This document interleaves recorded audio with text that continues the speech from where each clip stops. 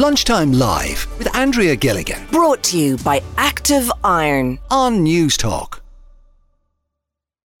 The CSO have released their year in numbers following a look back on their whole stats over the past 12 months for 2023, and it gives us a sort of an insight into the various different behavioural habits that all of us out there have been doing over the past 12 months, things that we spend money on, things that we buy, certain brand names that we opt for.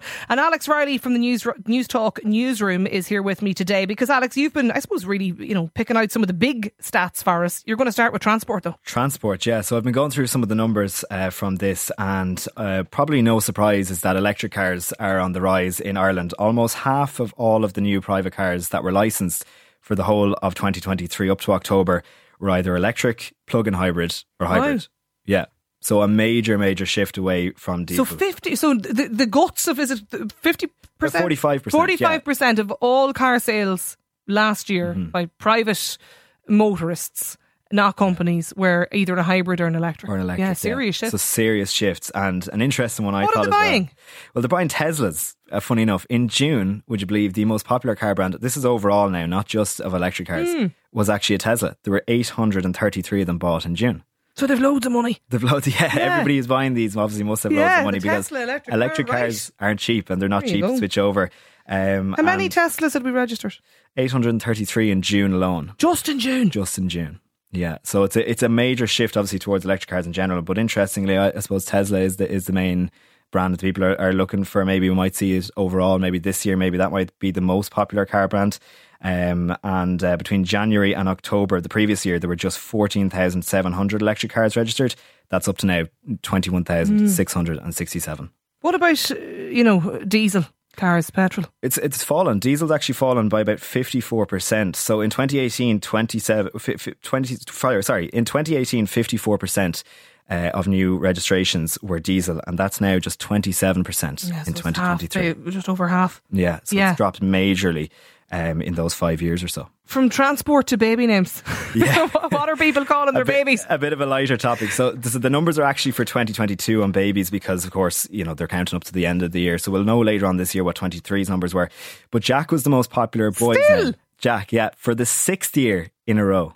Like, Jack. It's a great solid name, you know. I can hear Jack as a Taoiseach or a president or something. Absolutely, but if it's the 6th most common popular name in the country, would you not think maybe for 6 consecutive years? 6 years, I know. They might name him something else. Well, a better one, I'll give you the better one, right? From 2011 to 2019, the most popular name was Emily.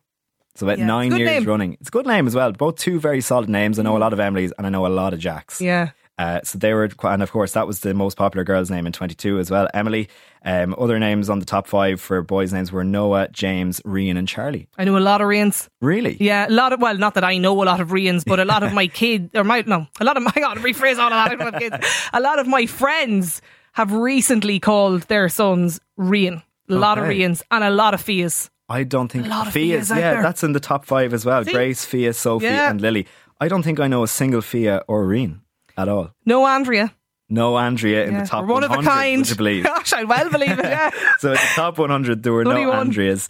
Now there was an Alex and an Alexander. They're both in the top 100. I know a few Alexes as well. And in some if you're looking at Newstalk presenters while we're on the topic, go on.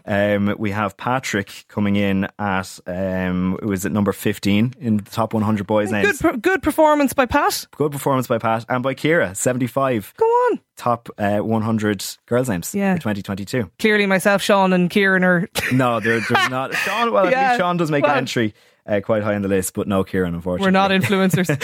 What about the number of people leaving the country? Yeah, so obviously, look, over the last number of months, we're obviously talking about immigration a lot. There's a lot of people coming into Ireland. We know that. But funny enough, there's a lot of people leaving Ireland as well. So in 22, there was 56,100 people leaving Ireland in that year. And in the year up to April of last year, 64,000 people left Ireland. Of those, about 30,500 were Irish.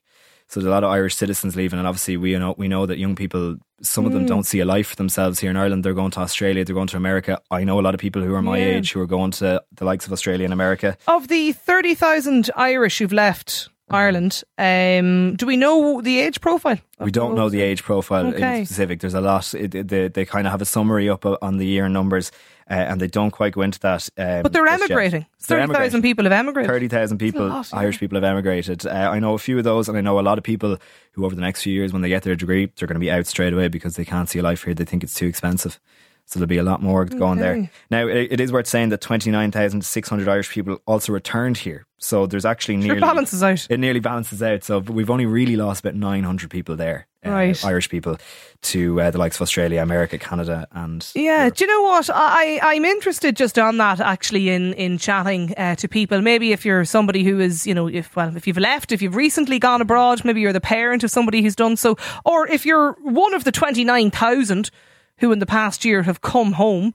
We'd love to chat to you here on Lunchtime Live, maybe tomorrow or the next day if you want to get in touch, share your story, tell us why did you leave, or maybe more importantly, why did you come home?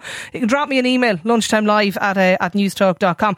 The CSO, though, they've also been looking through, I suppose, some of the more serious elements to Alex, haven't they? Yeah, they have, and it's one thing, we've heard a lot since COVID that of course domestic violence incidents are up. The guards have been out recently talking about that.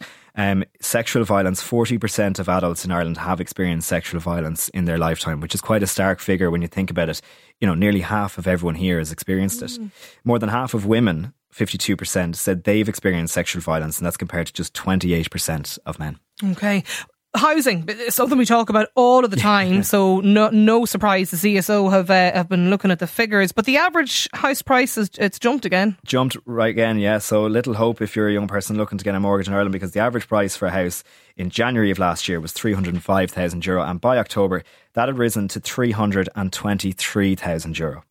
So Dublin, of course, at the highest prices, we know that the average there is almost €440,000, and Blackrock, the most expensive area, at an eye-watering €755,000 in January and February. Beyond the M50, where's the most expensive? Beyond the M50, but you don't have to go far to my home county, Wicklow, the most expensive. €427,500 is the average asking price for a house there. Yeah, okay. And just on the employment front, it's pretty good. It's pretty good, yeah, and 74.2% was the employment rate in Ireland. It fell slightly by about 0.1% by the end of the year, but that's the highest since this CSO series began about 25 years ago. That means there's 2.65 million people employed, which is a lot. There's also a lot, there's quite little unemployed from what I saw here, 130,000. I did think that number would be a lot bigger. And one thing that I found very interesting was the average weekly earnings. They're a lot higher than maybe I would have expected. Maybe you're the same.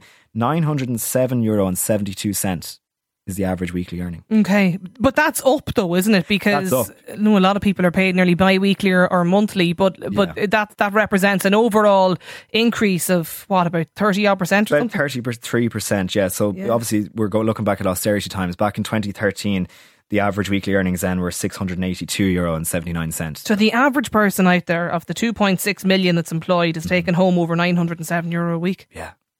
The sectors, the areas where those earnings have jumped, are there? What should we be telling the Leaving Cert students to start looking at? Yeah, well, look, we're always trying to get people to go for the likes of the jobs, maybe where a lot of people, there's shortages, the trades and everything. But if you want to go for the highest earnings, information and communication is up there. That's one of the highest earning jobs in Ireland. What is that? I believe that's kind of anything to do with IT. Okay, tech sectors. Right, that's okay. Exactly, yeah. So in plain language, that's IT, it's tech not sectors. Media, but go on. If you're working in insurance or if you're selling houses, funny enough that you're making a lot of money there. You're making a lot of money, or anything to do with finance, of course, as well, if you're your accountants and so on.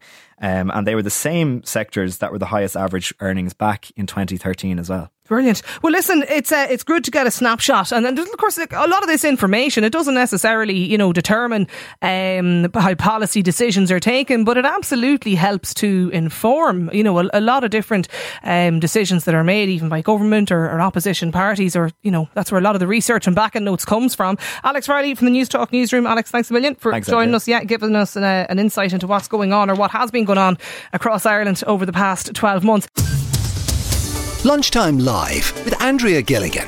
Weekdays at midday. Brought to you by Active Iron On Newstalk.